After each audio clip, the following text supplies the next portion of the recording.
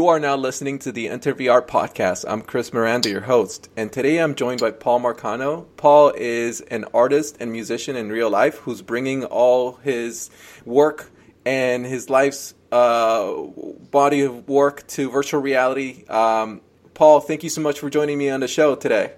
Good morning, Chris. Good morning. And I will say that with a true sense of that it's morning because I was pretty much up until my usual late night owl moments last night, probably 3:30 before I went to bed. How many hours of sleep do you usually get? Well, I'm absolutely questioning that myself in terms of, because even if I go to sleep, it appears that I'm sort of waking fairly regularly, to check in. So I don't know what that is. It's a natural catnap kind of approach to sleep.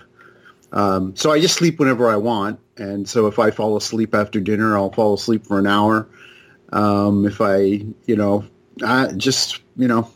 like to actually avoid sleep, but nevertheless, it's required. So I generally let the Sandman drag me away around 3 o'clock, and he usually gets me away by about 4.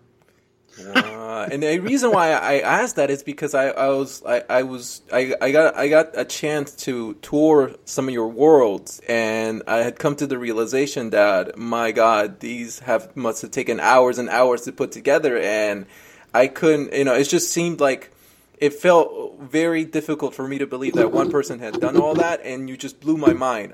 By the way, how we met was thanks to Chris Madsen.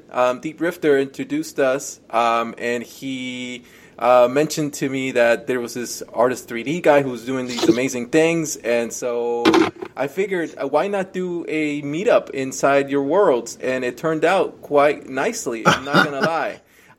Yeah, it was so much fun visiting all your, we didn't get to visit all of them, but we got to visit a good amount of them, and I was blown away by the amount of creativity that you put in there. Like the thing about VR chat is that there's only so much you can do with the platform. At this point, they're gonna make it, they're gonna integrate more interactivity later on, but there's only so much you can do, and the things that you were able to do just blew my mind because I didn't think you could do these things. For example, one of them that really blew my mind was you had a model of an HMD, of an Oculus Rift, on a table, and inside that Oculus Rift there was a 360 photo, and so you were in VR looking at a 360 photo of real life, and it was just this super meta moment where I was just blown away, like, oh my God, he just flipped virtual reality on its head. I can't believe this. Oh, I know. I was when I realized that those panospheres that VR Chat provides didn't have to be round or spherical. I was just blown away. I thought, oh, really? So all you need to do is have these things on your eyes, and you are going to see a full vista, basically, of whatever you want. So I thought, well, isn't that amazing that such a thing exists? And I went into InMedium provides an initial Oculus Rift model that you can use in your creativity when you're building things in Medium, which is a sculpting program for the Oculus. And when I brought it in, of course, it had the eyes and the lenses and everything, and I couldn't fit it in there. So I actually went in, using InMedium, I erased a lot of the interior mechanism and managed to fit this oval in there very carefully. And well, actually I didn't fit the oval in until I brought it into Unity, where I was able to then bring a scaled down panoramic and fit it right inside the headset. It surprised me too that what it did for me was exactly what it did for you, which was it turned VR into a sort of inside looking, outside looking in.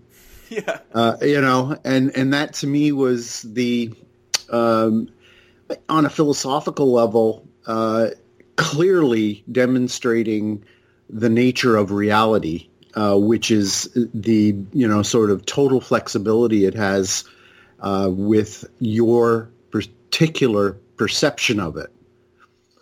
As a thing is viewed, so it appears. That's that's kind of the maxim I sort of see reality in the context of, as it's viewed, so it appears. The amount of, I feel like so for a month, I remember going in every day into Tiltbrush and into Google Blocks, and I was like, for a whole month, every day I'm going to spend an hour and I'm just going to make something, quote unquote art. And the thing about that I realized was visiting your worlds was that you put together an overarching architecture, like when I make stuff, it's just sort of stream of consciousness, whatever comes out of my head. But it felt like, you put together these interconnected worlds where like it almost felt like you already had a blueprint ready to go to sort of connect all these different worlds together. How did you approach that going into that with that mentality, like I have this blueprint and this is what I'm going to create? Or were you just sort of iterating and just it sort of came up upon like that? Well, my creativity and the way I produce things is very much as you observe, in a sense. It's as if there is a blueprint, and the blueprint, I guess you could use that. That's a pretty good analogy for a vision that you have. And my art has always, 99.9% of the time been based on a pre-visualization that comes to me in a, meditative thought. I'm an active meditator. I don't sit around for an hour and meditate. Meditation is the creative force. So I'm generally in a state of meditation whenever I decide to sit down and create.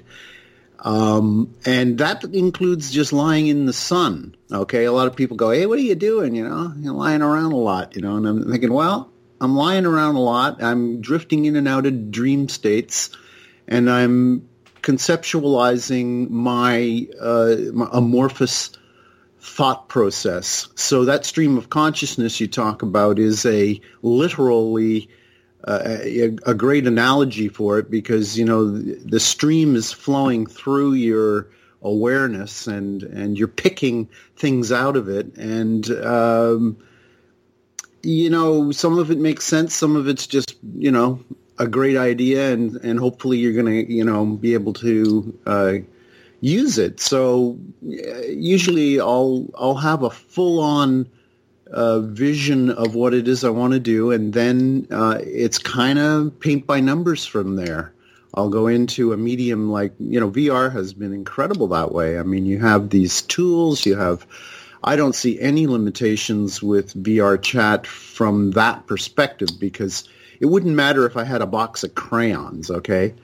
Crayons are, probably the most primitive first impression or first tool that kids use in art, and I believe that within the context of crayons and what crayons can do, you can still create a masterpiece. Yeah, you totally. I mean, and that was the thing that blew my mind, is that you were able to create terrains. I don't know if were you creating the terrains inside of Unity, or were you using Blender? Were you using other programs to import them into Unity? How did you make your terrains for VR chat? Well, the terrain tool in Unity blew my mind. I wasn't sure how to do terrains. I had originally been using a little bit of Bryce's feature. I never really enjoyed using Bryce. It seemed to be a very complex program, but it did have this feature that I did find fascinating, which was it could convert gray tone imagery into basically a sculpted topographical plane, and so I would sort of spend some time in my paint programs creating these gray tone topographics from looking straight down, and then I'd bring them into Bryce, and boom, I'd have a terrain. But I always found that to be an awkward sort of thing. It didn't seem to kind of. I mean, it had its limits. Let's put it that way. It had its limits in terms of what you could do with it, and it wasn't real time enough for me. And when I went into Unity and brought up their terrain option and was able to just go around and sculpt literally in real time, that to me was okay. This is what I want. I want to be able to treat 3D as a kind of topographical landscaping painting. So literally would get down at that, sort of not quite 180, but I would look across the landscape and sculpt it very much as you would paint a painting. Huh. And it was great because you could choose a distance. You could climb up, create a mountain, climb up the mountain, have a look down, depress in the areas you want where lakes and rivers can be. And it was really sort of that overview and ability to sculpt in true 3D that blew my mind with that. It was, and then I of course, when it came to texturing, I realized that built into the landscaping aspect of Unity, of course, with your initial assets, you could pick grass and all these different textures, right? And eventually it occurred to me that this is getting kind of complicated. Not complicated, but it's getting a little awkward having to paint in all this grass, So I went into my paint program, and I use an old program called Painter, which was Metacreations created years ago. And it's a highly artist-oriented piece of software.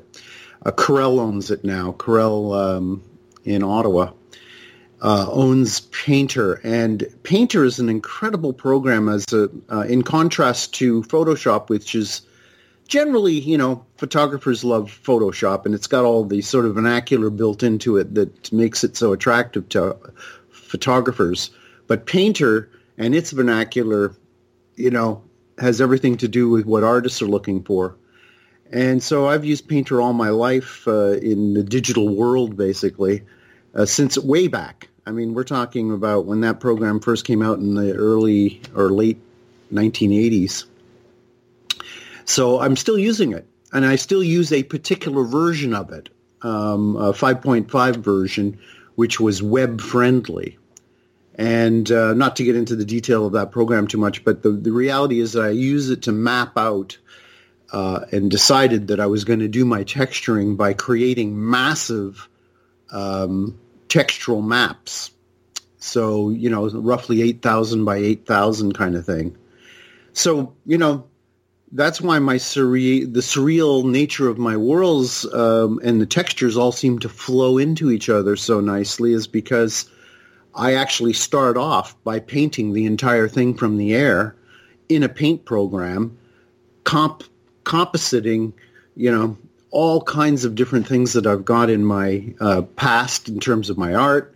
So I'll bring in a whole area of some texture I've used in a painting.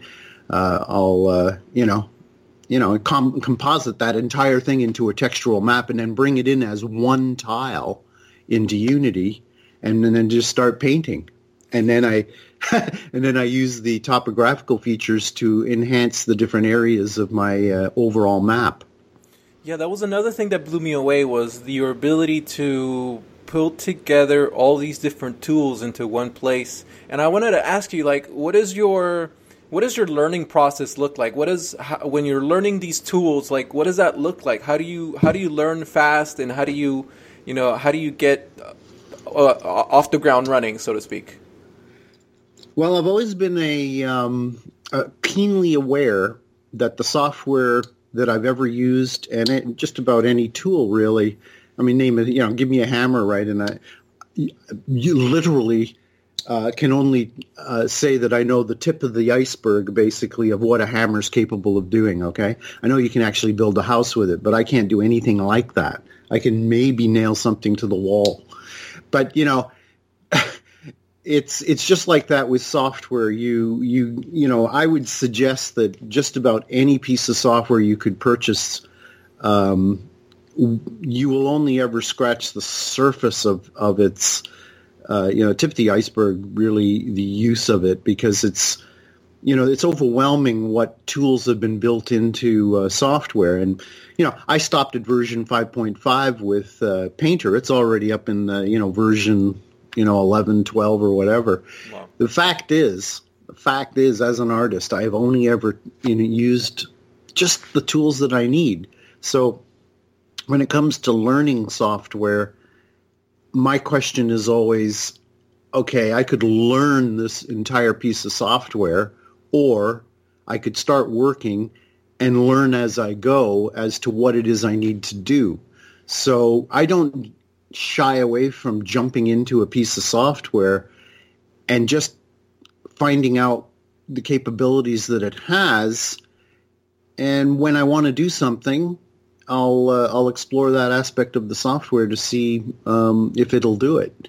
And generally, a quick Google search or a YouTube search will reveal whether or not somebody has tried such a thing. And if they haven't, then I still go ahead and try to, fit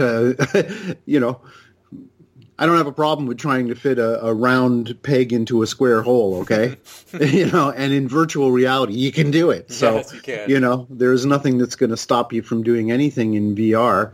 So, given the fact that we're in a whole new paradigm of the laws of physics, you can throw them right out the window and just jump in and say, okay, what do I want to do today in a seriously a serious passion. It's like, I can do that.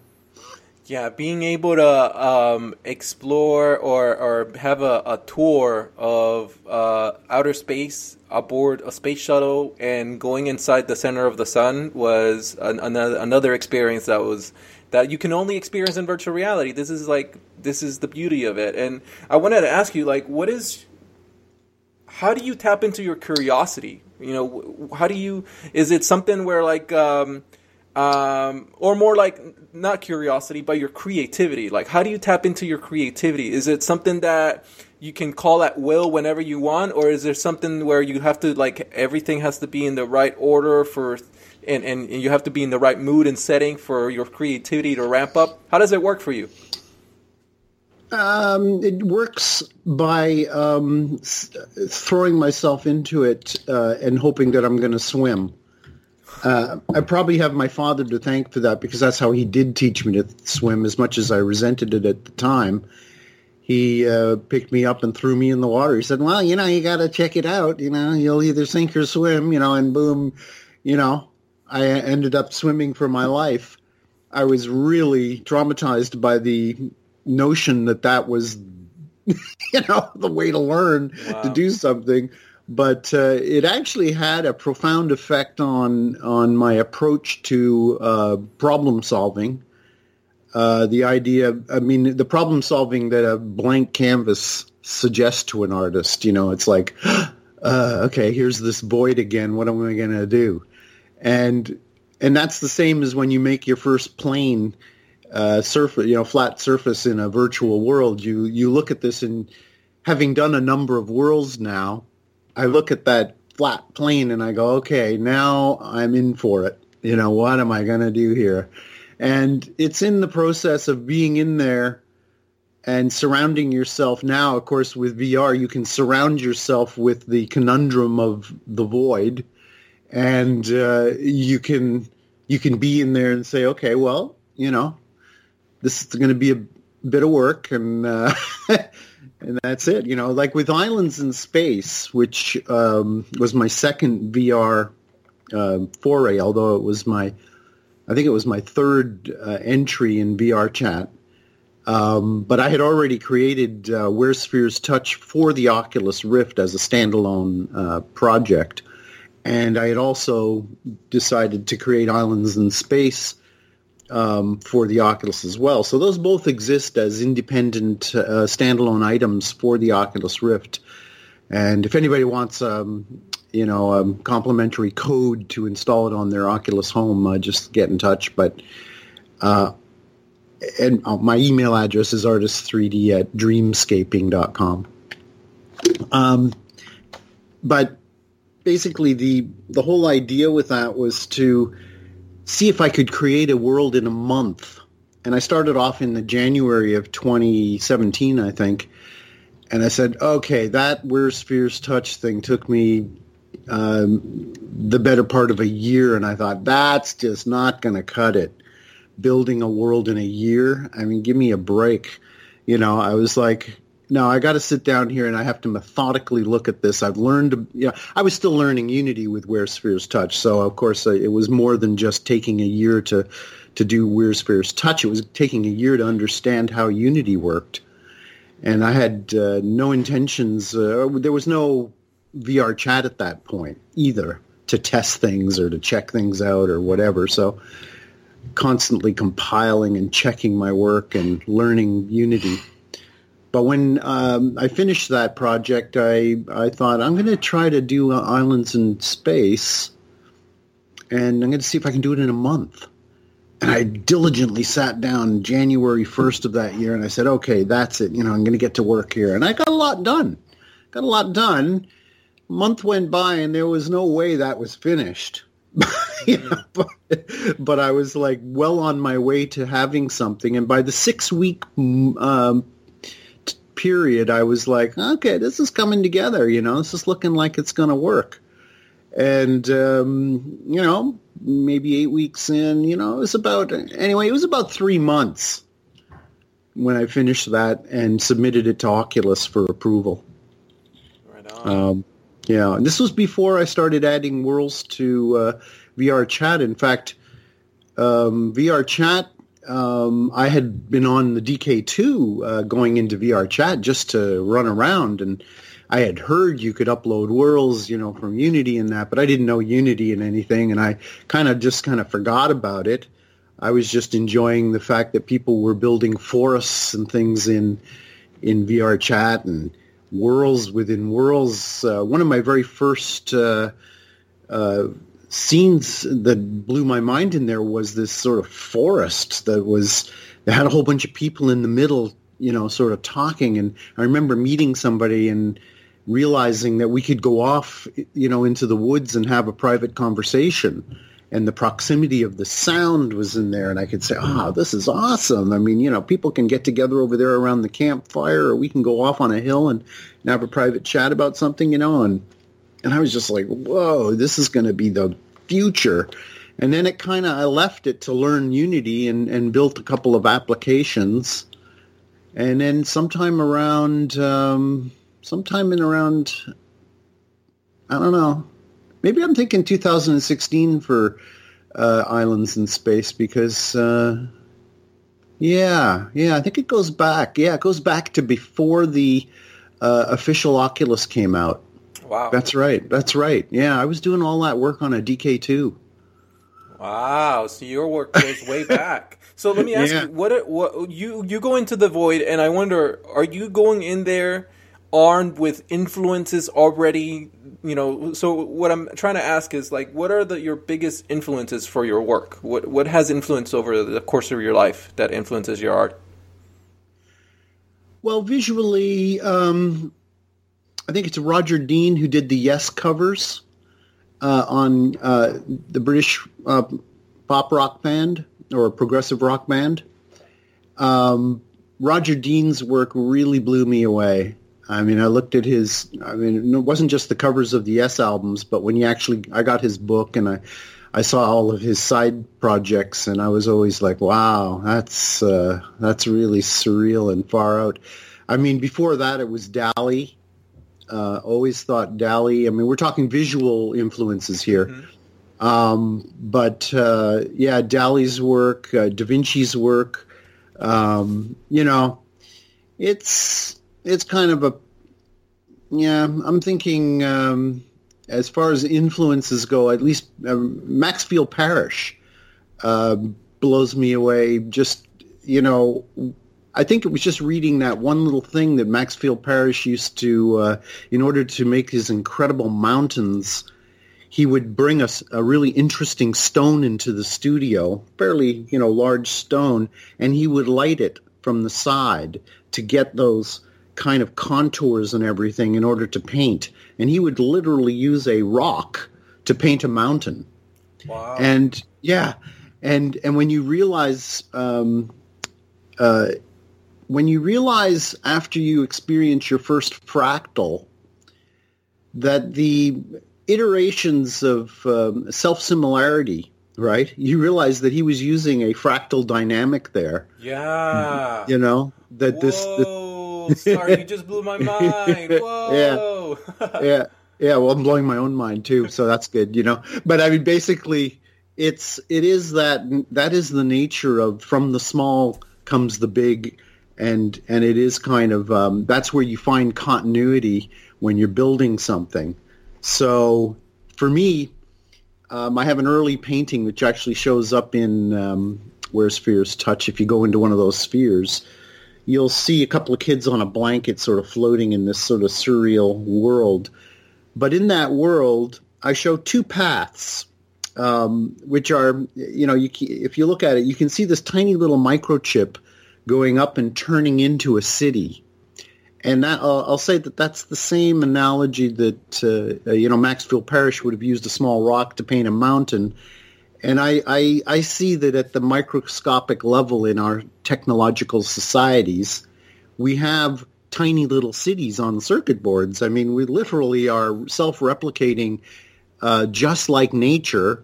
We have a self-similarity iteration going on in the very construct of the way we construct our worlds in the real world, so to speak.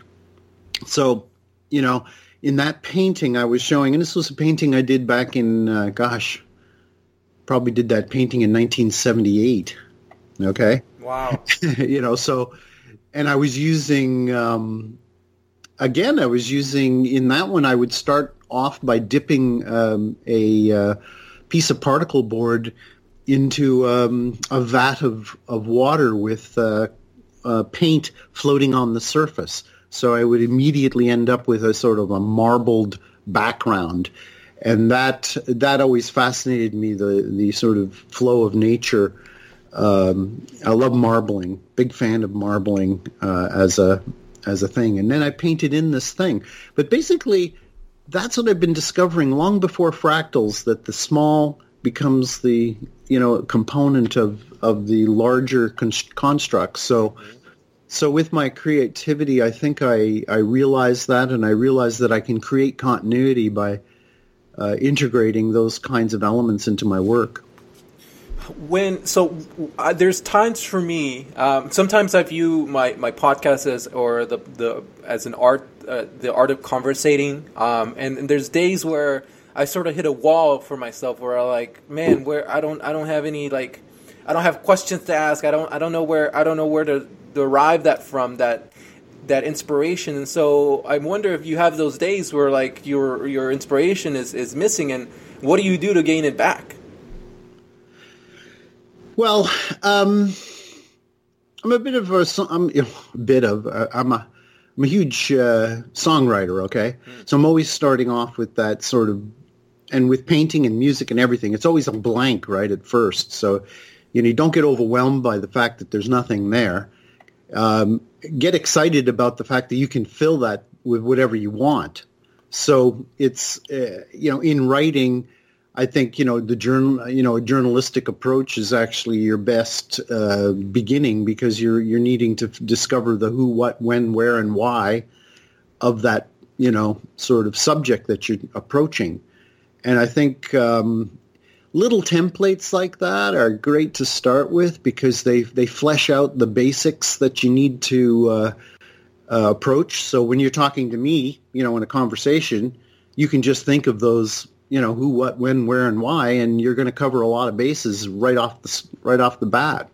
So I love little templates like that don't tell you what to do, but they give you the framework on how to do it. and I'm always looking for really the most simple solution. Like when I made that little Oculus headset, right? I mean, it was like, okay, I'm going to put a, that's a very simple concept, right? Nothing too complicated about that. It just works, and it's just a juxtaposition of two things together, boom, and you've got a concept. So, yeah, I don't overcomplicate the creative process. I just get into the enthusiasm of just the fact that I can play so intensely in a dimension of this nature that we have now. I mean, and I was always doing it, but I never, I've never been quite so overwhelmed as with virtual reality and its potential and possibilities. Yeah, and so when you're speaking of perhaps there's times where there's a problem that you're trying to solve, and there's a shader that just isn't importing right, or there's just something in there that you're like, man, I really wanted to work this way. How do you stay motivated to continue working on the problem? You have the inspiration, you have the curiosity, you have the framework, all of those things, but then the motivation, where how do you tap into that? Motivation? Well, that comes from being self-employed all my life. I mean, if you're not the boss of your own self, in a sense, enough to motivate yourself, you're going to fail as a self-employed anybody, okay? It doesn't matter what the subject is. You need a part of you that is the boss who gets you up in the morning and says, you can blow another day, or you can accomplish something at the end of it and say, yeah, that was a day well lived. Now, the thing is, okay, I think one of the conundrums that a lot of people face in that challenge is the concept of time, okay? And I'm a huge contemplator of time because I know that a lot of people will say, one of the initial things people will always say is, like, I just don't have time for that, and I think, well, here's the thing. Go stand in a lineup at the post office and tell me how much time there is. This is a subjective, concept of the mind, and it's completely spent at your own rate. Okay, it is not something that okay, an hour, right? Okay, so you got an hour. Well, that's an hour. Okay, start parsing that one down to its microseconds and its micro moments, and the fact that actually, even if you could parse it down to, whatever unit of measurement you want to use, there's an infinity in there that you're missing if you think you don't have time. And, like I said, go stand in line at a post office and tell me you don't have a lot of time. You can sit there and look at that clock, and it seems to me like the second hand is lethargic. Mm-hmm. So that tells you the range. That gives you the range of your of how you can spend your time. And I think if you start micro managing your time down to infinity, you've got an incredible amount of time. Even if you've got 10 minutes to a deadline, you will fit it into that. And that's the other thing. In my professional work with other people and clients, I was observing over time that I always seemed to meet the deadline. And I realized that I had to pretty much ask my clients to give me a deadline. Otherwise, I never got to work. So, you give somebody a deadline to complete something, and I'll do that in the initial processes of creating. I will say, look, before noon, I'm going to complete this, this, and this. And given that amount of time, I'm my own boss, so I give myself my own deadlines. And it's in the process of giving myself a deadline on things that I actually get something accomplished, because, you pretty much have to figure out a way to do that. And if you're self-employed, you need to be self-motivated. You need to have the boss feature in there that tells you to just get up in the morning and do that.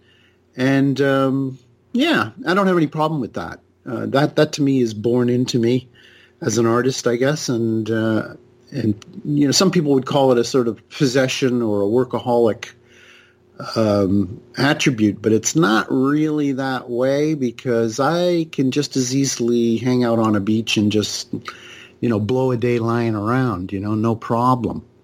But it doesn't accomplish much, but you can also look at it as a flip side of the creative process. The receptivity is required before you get any kind of creativity. If you're not observing clouds, you can't paint them, okay? You just can't. You have to be receptive to what's there before you can actually express even an impression of a cloud. So to me, it's a balance of spending a lot of time. Quite often I can appear to be lying around, but that's not really what I'm doing. I'm going through a mental process of piecing together the vision, and then getting in front of the tools that I have and illustrating it all. Yeah, I end up getting caught up in absorbing as much information as I can, and I go all out, and I forget to actually stop and be receptive and sort of like take things in and let my mind sort of like let the information settle. For me, it's the fear of like, man, I'm not working hard enough. Man, it's just not, like, how do you combat that fear of like, or do you even have that? Like, for me, at least, I have this like fear of like, man, I am never working hard enough. How do I, have that conversation with myself? Well, I think you need to look at your life as a kind of a landscape. There's peaks and valleys, okay? Peak output and valleys of great lush input. And I think you have to acknowledge that the valleys of lush input, where your rivers are running through the valleys and there's all these flowers and richness and everything, that's all like well worth absorbing, because it's going to be the source of your inspiration. And I do take walks and go into the forest and just appreciate just the fact that this is the ultimate virtual reality, is the pure perception of things as they are. There's nothing interesting about a forest unless you're interested. Okay, I mean, you really. People who use the term boredom or boring or this, that, or anything else, I'm always I don't even that's not even in my vocabulary.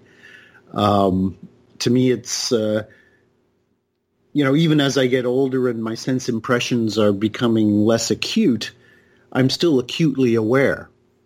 And that to me is the goal in life, is to increase my awareness of things. And whether or not my eyes are as clear as they used to be or my ears are as acute as they used to be, that's not really a concern, because, I'll be happy with a clear blur, It's still a wonderful, sense impression to have. So, yeah, I mean, that's a matter of choice, but it's also, I don't really concern myself with whether or not I'm constantly being creative, because I know I need to be constantly receptive as well. And there's a justification for living both sides of that coin. And it just so happens, on balance, I tend to be more creative-oriented and want to do that. I don't need much to get me started. The catalysts that I use are really quite small. That includes any kind of usage of psychoactive ingredients. I mean, what can fit on the end of a tiny little? I mean, the little nub on an AA battery. Mm-hmm. On the positive side there, that is the amount of psychoactive substance I can handle before I'm absolutely incapacitated. So, speaking about that, I mean, over the years, I mean, I've certainly done a lot more than that, but these days, that's a major trip for me. That's like, oh, wow, especially given, some of the potency of some of those psychoactives. You don't need much. It's just a catalyst. It's not the trip itself. You're the one who makes something of something. So it's, to me, it's occasionally, I'll do a little bit of that to generally assess what I've already done to see if it matches my expectations. And yeah, I'll do that and sort of take a break in a sense and become receptive to my own work. Problem is with artists is they work so long on their work. By the time they're done, they're sort of like done with it, right? And it's, one of the beauties of VR chat is that you get a chance to see it again for the first time through everyone else's eyes. Yeah. And you realize, this is a wonderful thing about sharing work. I'm going to have to credit GM3 with breaking me out of a generational conundrum I always was in, which was, how do I share my work without giving it away, right? Mm-hmm. And I was like, GM was like totally millennial in his approach, Instagramming everything, Twitching everything, sharing everything, completely giving away everything he creates, like without any concern. And I've always, I've been self-employed, and I know that if you just give away your work, you don't make a living, right? Yeah. So I was like, GM, I don't know whether, that's a great idea. You're just going to let that one go, and he would just, well, it all comes back, and I said, okay, well, all right, I'll upload one of my worlds to VR chat, and I'll see what happens, and that's how I took my first Oculus application and I brought it into VR chat. Lo and behold, that I needed another 6 weeks to redo it because all the scripting that I had put in was completely null and void in VR chat. And so, yeah, I was like, oh my God, now I'm back in this app having to redo this one. So bringing it into VR chat, I had to relearn all of the whatever tools they give you in VR chat. I had to basically replicate the application within the limits of those tools. And those tools are not limited, okay? They're pretty powerful tools. And in many cases, I have to tell you, I prefer VR chat's tools to Unity's massive, infinite tool base, which is in many cases overwhelming. It is. So in VR chat, they kind of, it's kind of like it's like a school that has very defined parameters, and you work within them, and it kind of tells you, it brings you back to that old thing that I was saying earlier. You got yourself a box of crayons here. Okay, well, what are you going to do with that? That's, you can do anything you want with that within the, and there are masterpieces that can be done with crayons. Trust me, you can sit there and use, my first work was done with color pencils. And when I realized that I could make a living with just color pencils, I was liberated beyond measure, That must be an amazing feeling. I'm not going to lie. That must be an amazing feeling. But when did you know when something is done? Like you're working on a piece and it seemed like you've been working on it forever and you just don't feel quite satisfied, but then you release it anyways? Or how does that process look like in your mind when you realize that something is done? All right. I'll reveal this only within the context of just the fact that I appreciate it as much as it. Okay, it comes down to this. I had an art show once back in the 80s with my art. And I had a chance to sit for, the better part of a couple of weeks and observe people looking at my art. Okay? And I remember, because I spent a lot of time on my art. And so, I could see a lot of people coming in there and, giving a piece that I'd worked, a couple of weeks on a glance, really. And I was like, oh, wow, like I'm not getting, okay. Then occasionally a person would come in and they would observe a piece for a long enough time to get the concept that I was trying to get across, and they would give me some feedback, and I go, yeah, and they really appreciate that. But by and large, the general approach that people take to art is they're either attracted to it or they're not. So you can't blame a person for bypassing a piece and not giving it time, okay? In all matters of taste, it's an individual choice, okay? And so I had to get over that. Wow, you didn't really spend much time on that piece, wow, so you're not really appreciating that or something, and then you realize over time that, that just didn't fit their particular taste. And so in my worlds, I come from a family of artists, okay, and many of us are perfectionists in a sense, but I kind of learned very early on that perfectionism was a delusion of sorts. Not that I would, I'm not saying that people who, have that approach aren't, well-founded in their need to create exactly what they want to do. But I got to the point where my perfectionism was holding back a stream of concepts that I wanted to get out there. And so when I look at my work, it's more or less I'll work on it until I've actually conveyed the concept. At that point, I rely on the fact that most people are not going to be looking at the tiniest of little,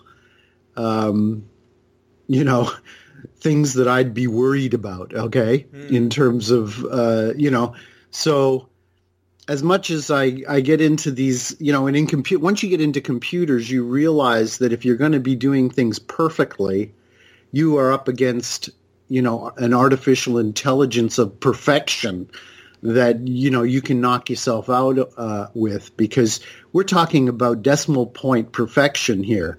0.0000, right? I mean, do you want that edge to actually hit there? When you get right down to, you keep zooming in and you realize that the edges never actually touch, right?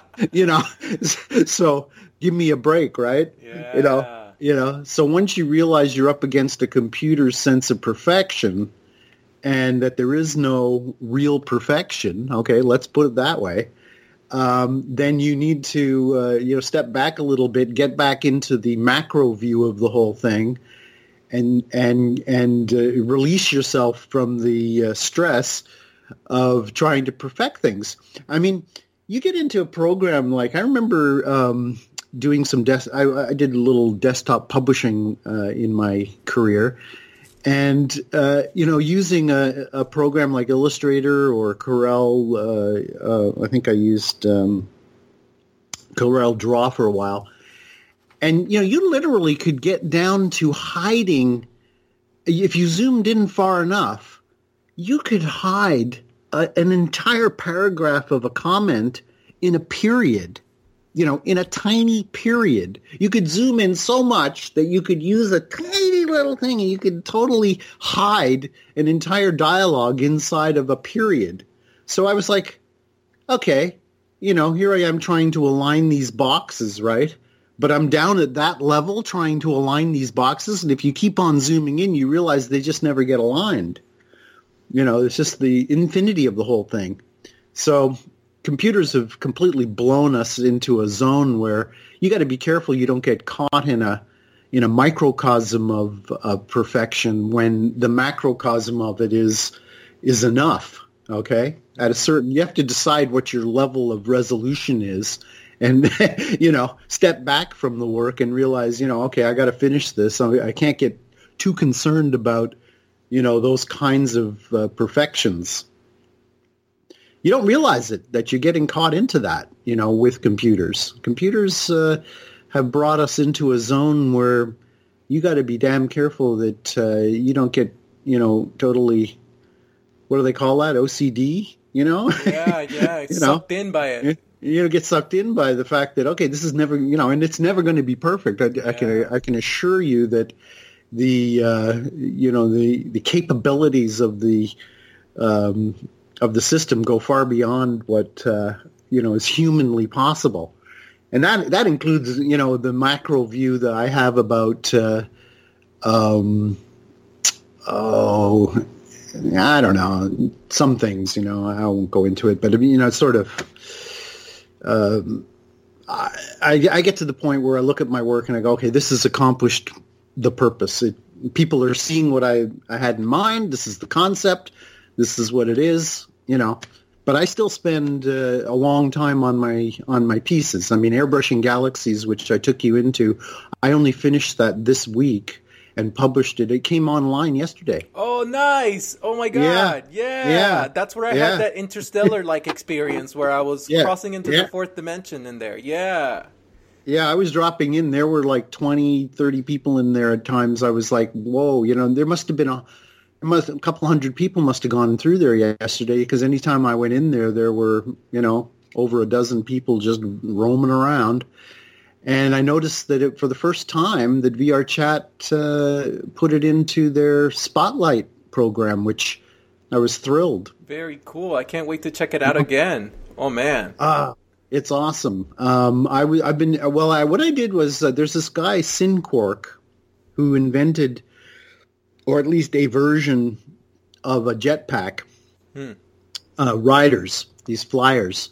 And he has a world in there where he demonstrates that you can get on these things and fly around. Well, I was talking to AE Motion, and he had a conversation with Synquark, and asked him if it was all right to use his technology. And he said, yeah, share it, And I have the quote and everything, and I'm meaning to get in touch with him to thank him, because it was the final sort of thing that I wanted to bring into that Airbrushing Galaxies thing, which was these flyers that allow you to independently fly around that massive space station, okay? And this thing is so big that I had to change the default clipping range of view from 1,000, which I think it defaults to 1,000, to 12,000. Okay, so and given that, of course, 12,000 means you also have to be aware that you need to use some collusion to contain that madness. So, that's a huge space station with 4 seasons. It ends up now that I've got 4 seasons and 4 quadrants. The whole thing is a sort of a typical torus design space station. 3 toruses, 1 large one in the middle, and 1 at the top and 1 at the bottom. And it's kind of broken up into this sort of main living area where I've got the torus broken up into quadrants to reflect the seasons. So you have like winter, spring, summer, and fall, all, in my imagination, what would happen if you were actually going to build a space station habitat of that dimension, which would roughly be a mile across. A lot of people, getting to the space travel thing, and my great interest in the space program and space habitats and that kind of thing. A lot of people think, you don't want to live in a closed quarters like that. It's going to be tiny. You're going to feel claustrophobic over time. But the concept is that space being what it is, you can build lattices and large-scale engineering projects in space that you couldn't build on Earth. Mm-hmm. And if you built them about a mile across, you've got the makings of a space that gives people plenty of room to breathe, and it wouldn't be unlike living on a very small island.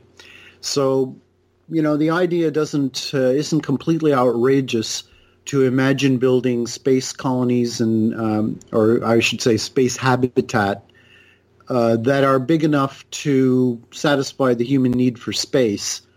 And, given all the problems that have to be, solved, I really think that space habitats, independent of terrestrial projects like colonies or habitats on the moon or Mars, and there you're having to deal with the same problems we have here on Earth, which is all the elements of nature and wind and famine and this and that. Large-scale controlled environments in space would give you a more reliable, climate control, and also teach humanity about recycling to the nth, right? I mean, basically, you would learn just exactly what's involved in balance and everything. Plus, you also save humanity from, I won't say that, there's an imminent asteroid headed our way or anything, but it did take out the dinosaurs in one fell swoop. So unless we do move out into space, we are, in jeopardy. So it's not a concept to worry too much about in terms of prioritization, but I do think that it's worthy, if only to create a project as opposed to, we unify around things like that. We unify around projects that are so big and awesome that it takes an international space station, to create it.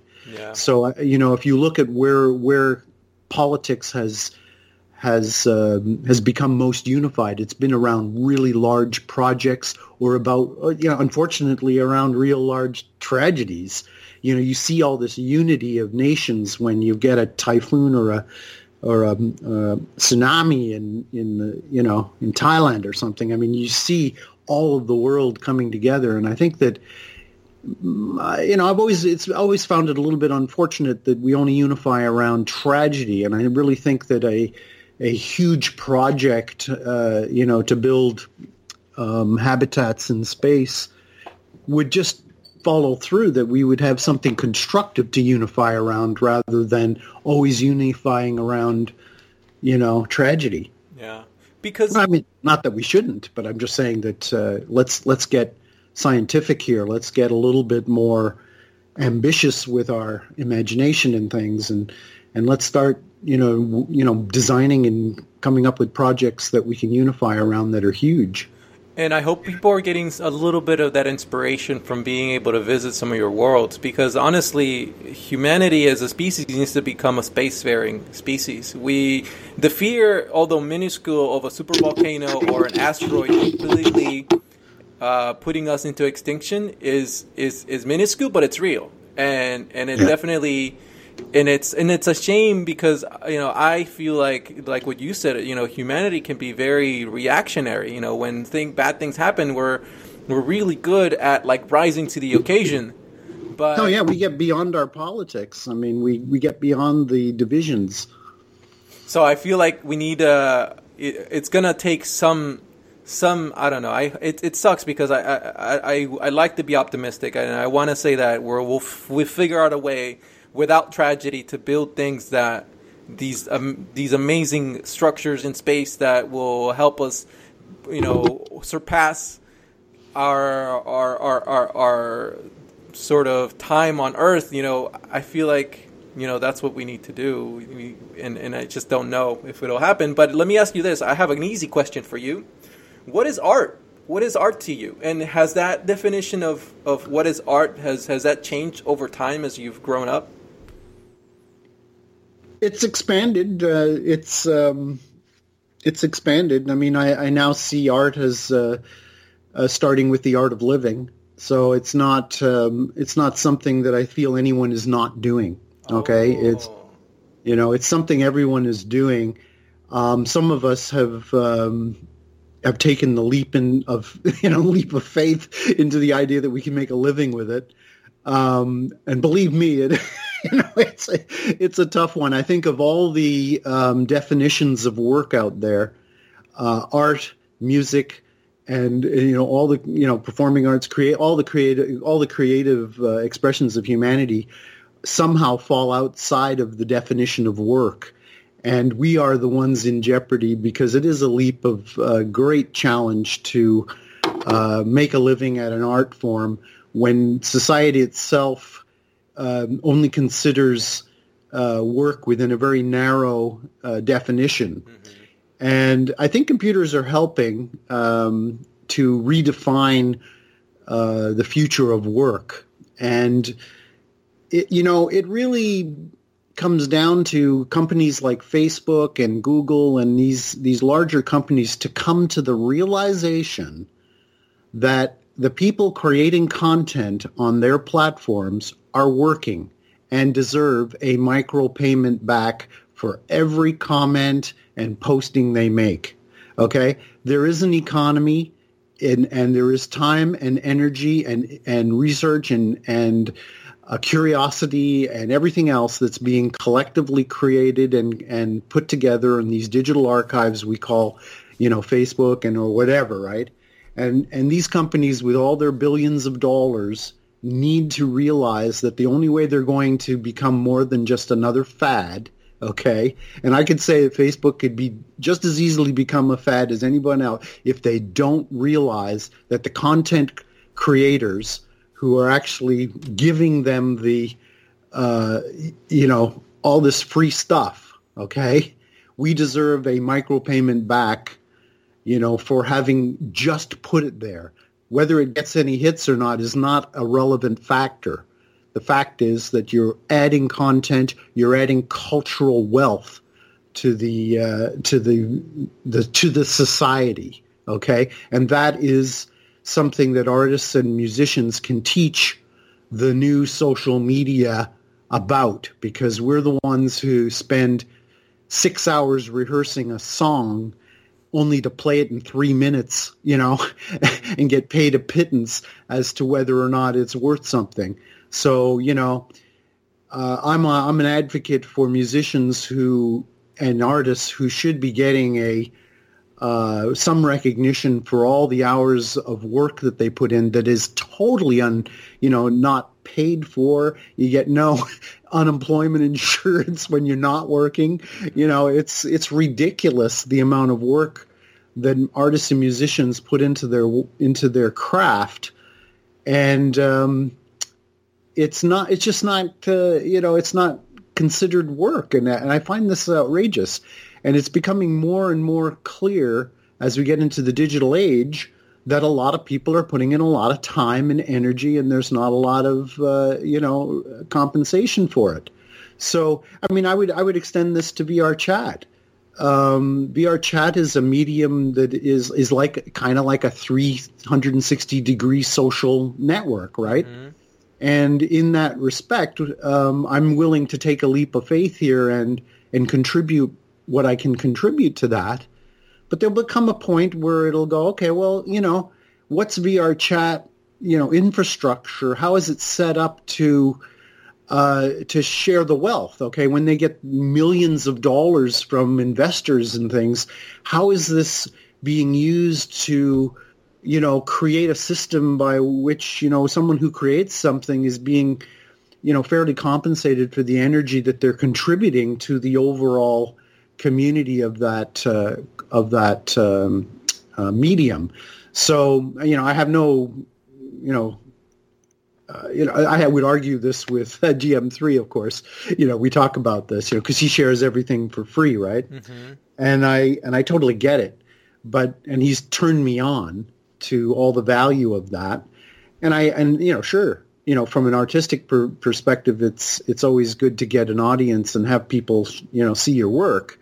But in the end, you sort of have to have a strategy that allows you to continue to survive in order to do that. And I think in the new digital age, we're going to have to figure out the entire micro payment system is going to have to be worked on. There's going to have to be some acknowledgement by the companies themselves that are pulling these incredible networks together that the content providers are, the most valuable part of the whole thing. So, it's it's a give and take world. So I think that needs to be acknowledged, and I think that the future of work is going to be simply in redefining what work is and allowing to expand the definition so that it doesn't just apply to carpenters and and people working in offices and all that. I mean, we're all putting in a lot of time here. Yeah, I think you just inspired in me an idea for a company that could take away Facebook's crown as the number one social network. And how we would do it, if you want to be a part of this, is we could instead of with micropayments, like people would get paid for producing content and commenting and liking, and immediately I could imagine like people would hear about a social network that pays you. What? Fuck Facebook! I'm getting paid. Like that would be. Well, there is one out there that does that. It is a social network. I've forgotten the name of it for the moment, but it's I think it was invented in South America, and they do pay you for content, and they do pay you for your postings, and they do pay you for all that. What about Patreon? What are your takes on Patreon? Because at the other end of the spectrum, you would hear like a company saying, well, you have all this audience now, you can easily just start a Patreon and get, those people to support you. Who's going to be the ultimate, responsible person? Is it the here's company, the thing. Or is it going to be the people? Yeah. Okay. Patreon should also be paying micropayments just to have the content there, just to have all those people come together. Okay. Patreon needs to have, I mean, if these outfits are going to survive as more than just a digital fad, and I don't mean to say that they're, but if you look at just the history of digital, okay, and I've been into computers since 1984, okay, and I've seen a lot come and go, and much more goes than comes in a sense, or stays. Mm-hmm. Let's say has any kind of duration. I mean, you look at incredible efforts that were. You remember GeoCities and MySpace and all these incredibly innovative social networks that were out there. Yep. And again, they failed because they failed to acknowledge the content creators. Okay, eventually Facebook becomes an advertising medium that, like the phone book, eventually you're like, oh God, I can't even go through my feed anymore without, I feel like I'm reading the yellow pages or something, the old days, So, as much as Facebook is economizing with their advertisers, if I'm going to be subjected to advertising, then I need to, I need to feel like, that there's some kind of compensation for my content, because the only reason those advertisers are making any money is because I'm posting content to Facebook. Mm-hmm. Okay. Me and millions of other people are creating the content. So it's really just a slight shift in the thinking on the part of these companies before they realize the enlightenment of the fact that that they have all these content creators who have given them this value, and they will leave and they will go elsewhere. I mean, we're all sort of moving away from Facebook into the 360 VR now. This is the next social network.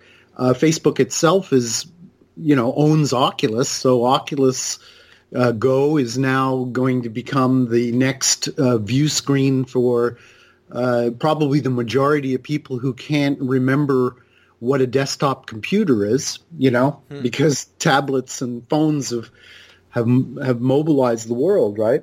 Yeah. So, I mean, I think at the point at which Facebook is successful, and I believe they will be with the Oculus Go, I believe that billions of people are now going to realize that, or get a really good taste of VR. I've been in big screen lately watching movies and realizing that 2, 3, 4 people in there have Oculus Go's on, and they're seeing, they're getting a really good taste of that experience of sitting next to somebody who's 1,000 miles away and watching a film together, and just the magic of that, the novelty of it, the incredible sense that, that you can, be with other family members right next to them. You know, it doesn't. You don't have to keep getting on these airplanes and flying all the way over there. You know, you can actually have a conversation with.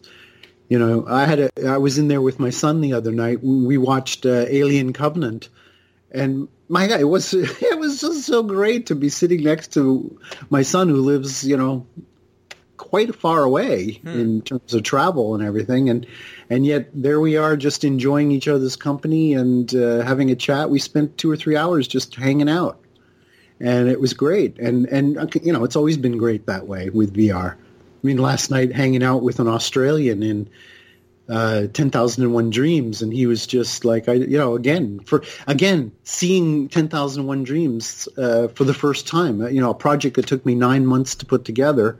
I'm able to see it again for the first time through the eyes of this newbie who came in, had never met him before, and he was blowing his mind on that.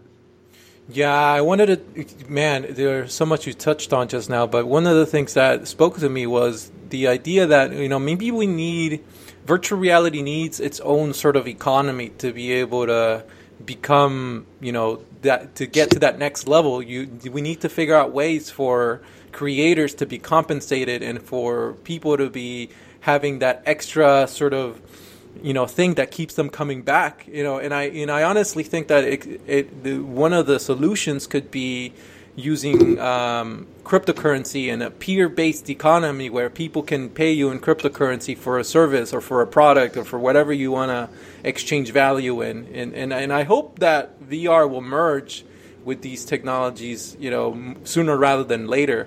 Because I think there's real potential there. Aside from obviously companies taking matters into their own hands, and that's another scenario where I see perhaps, you know, the future of automation leading us to, wherein, you know, all those jobs that are going to be left are going to be around social media, being on the internet, because a lot of the jobs will get automated, and so maybe it'll get to the point where, you know, we'll all realize that.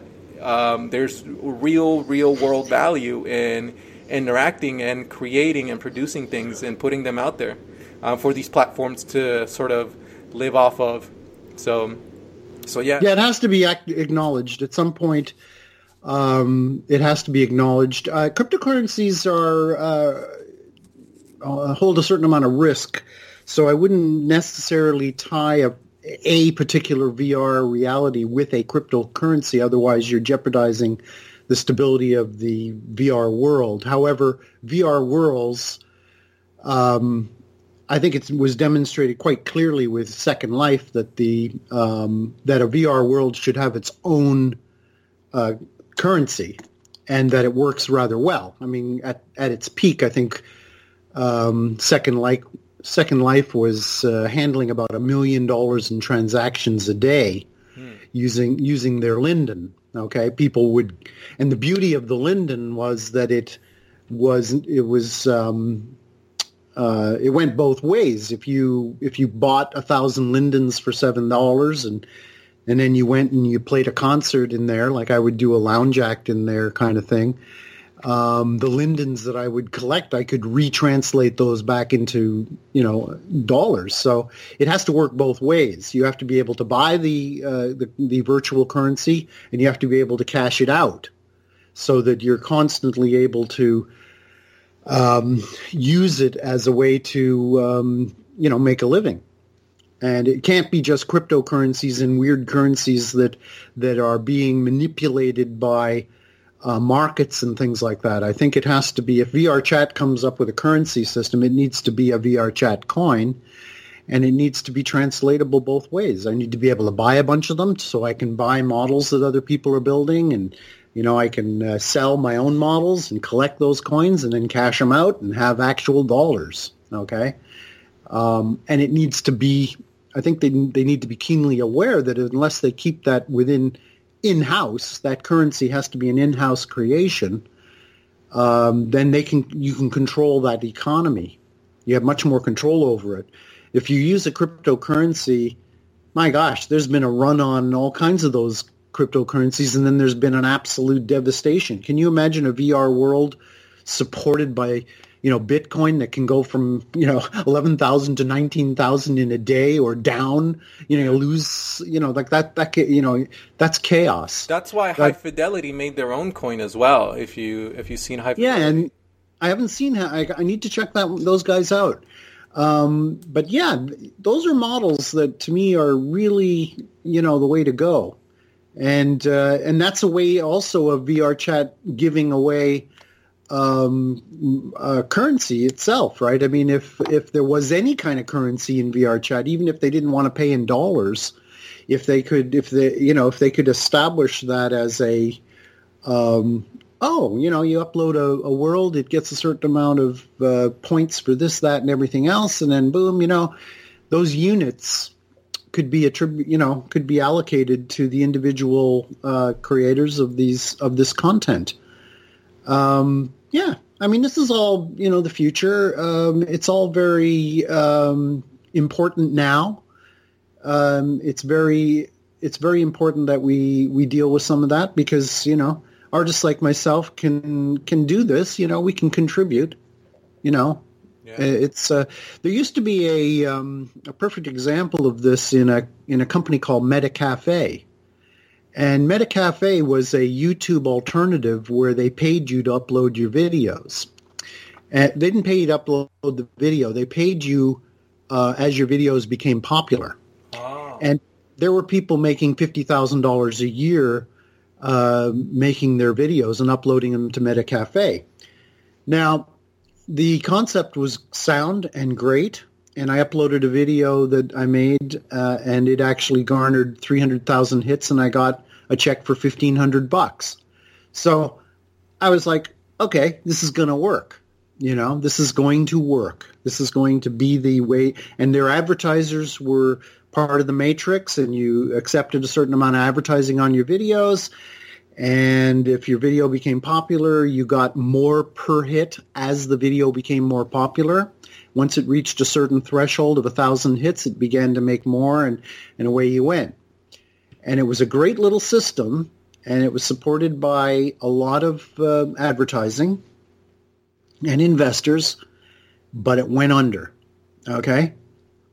And I'll tell you, the reason it went under is just sheer madness, okay? Because of the popularity, okay? And if you look at VRChat, right, and you look at all these virtual reality worlds, okay, we are only at the beginning of being able to even support that kind of dynamic, okay, because of the bandwidth problems, okay? And you can crash VRChat, by just becoming so successful with it that it's ridiculous, right? I mean, if 1,000 people came into Airbrushing Galaxies, you're looking at a slideshow. It's like there's just not enough bandwidth for the full-on hit. So we should be patient and methodical about just growing naturally, okay, and allowing things to expand not by a sudden burst of advertising, but by attrition, allow people to discover things in a natural way. And I think virtual realities have to do that. They have to accept that the technology is going to improve over time, but you almost have to grow at the rate at which the technology allows you to exist. And virtual reality is a hugely demanding, medium. So best to accept slow growth, but, growth. Accept it. Accept it and grow so that everybody's enjoying it.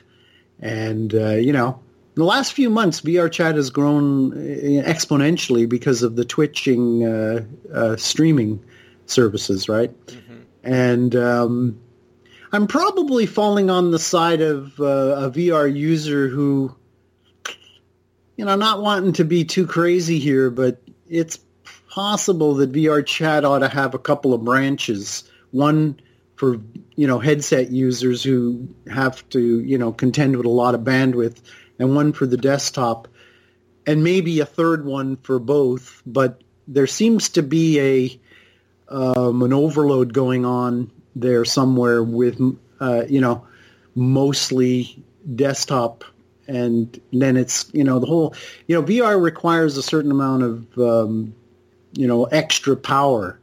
And I don't know what to do about that. I love meeting everybody in there, and a lot of people who are getting introduced, of course, don't have headsets, and they're getting headsets pretty soon. As soon as they go in there, they go, oh, my God, I got to get a headset, right? So it works both ways. It's a really delicate question as to how to handle the overload.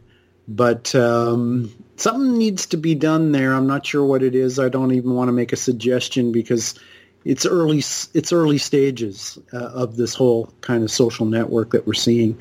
Yeah, and I have a feeling you and I are going to have many more conversations in the future. Paul, I'm going to have to start bringing things down to a close. I have one last question for you, though.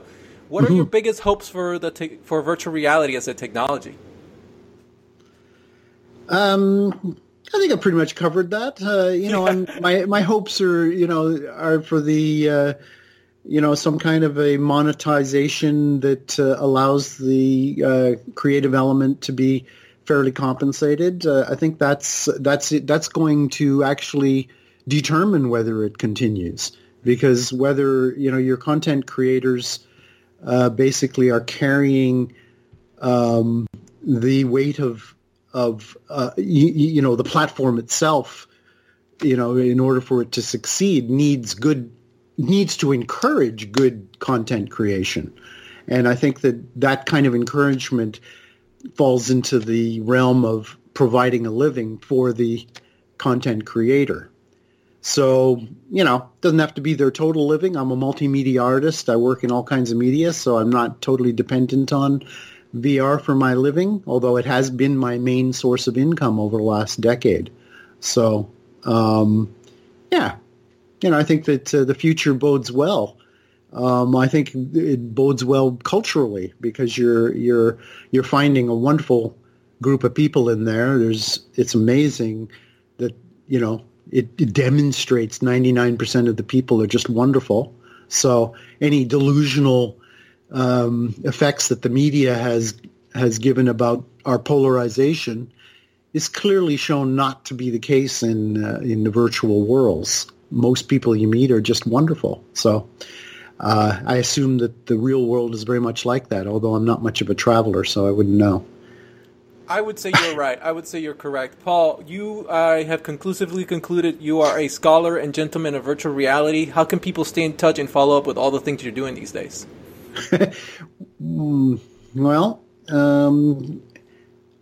I like to just my website is the focal point of a way to contact me. Dreamscaping.com, as in landscaping, dreamscaping, and of course I have my Patreon and all that. But I rely on the sales of my artwork and my music and my applications. So.